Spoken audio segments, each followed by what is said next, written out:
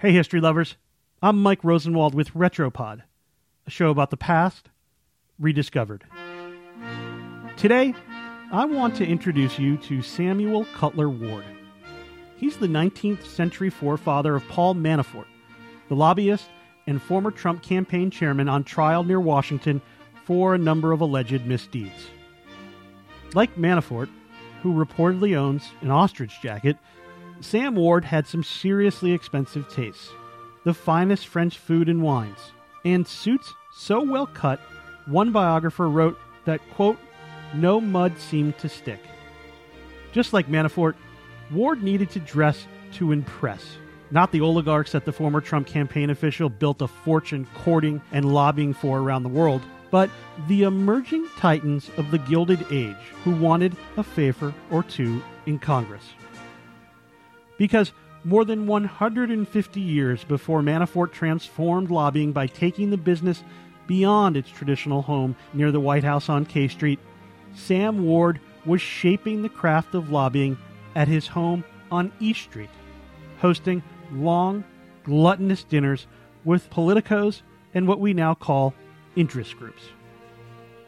While Ward was not America's first lobbyist, he was proclaimed then and now as the king of the lobby, which is also the title of a 2001 biography by historian Catherine Alamong Jacob that chronicles how Ward plied his trade in the chaotic ascendant days of Washington following the Civil War. As described by Jacob, those days sound familiar. She wrote, quote, the Capitol was a tinderbox, growing more volatile each day. The deepening fissure was splitting the nation open, and the Capitol sat squarely on the fault line. Enter Ward, the son of a New York banker who, before arriving in D.C., traveled through Europe, acquiring an expensive taste in food and clothing, as well as a Ph.D. in mathematics. Ward was a bon vivant, a true social butterfly.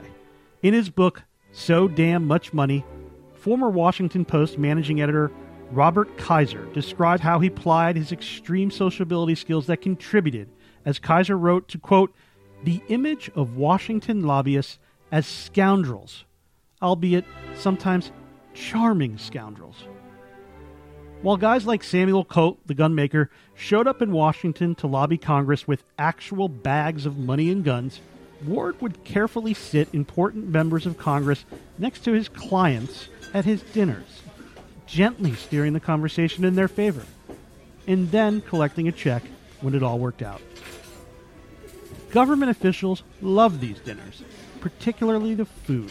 Thanks to plentiful and rare ingredients brought to town by the country's new rail system, fine cuisine was as new and as exciting as a cronut. Did he provide gifts as well? Yes. Yes, he did. Oysters, bottles of Burgundy, rare books. There was literally nobody in Washington Ward couldn't charm. And that includes a congressional committee investigating the practices of lobbyists in 1875 and some payments Ward received on a client's behalf. In his book, Kaiser quotes from the hearing transcript, describing how Ward matter-of-factly detailed the payments he had received for his help. I must say, Ward said, that it was very liberal compensation for the moderate amount of work which that subsidy seemed to require. Kaiser noted something odd about the testimony, too. The word laughter kept appearing. The stenographer obviously recording for history how Ward made people investigating him laugh and laugh and laugh. Kaiser probably summed up Ward's life better than anyone, writing, quote, he was a genuine Washington character who exploited the character of the times, which was corrupt.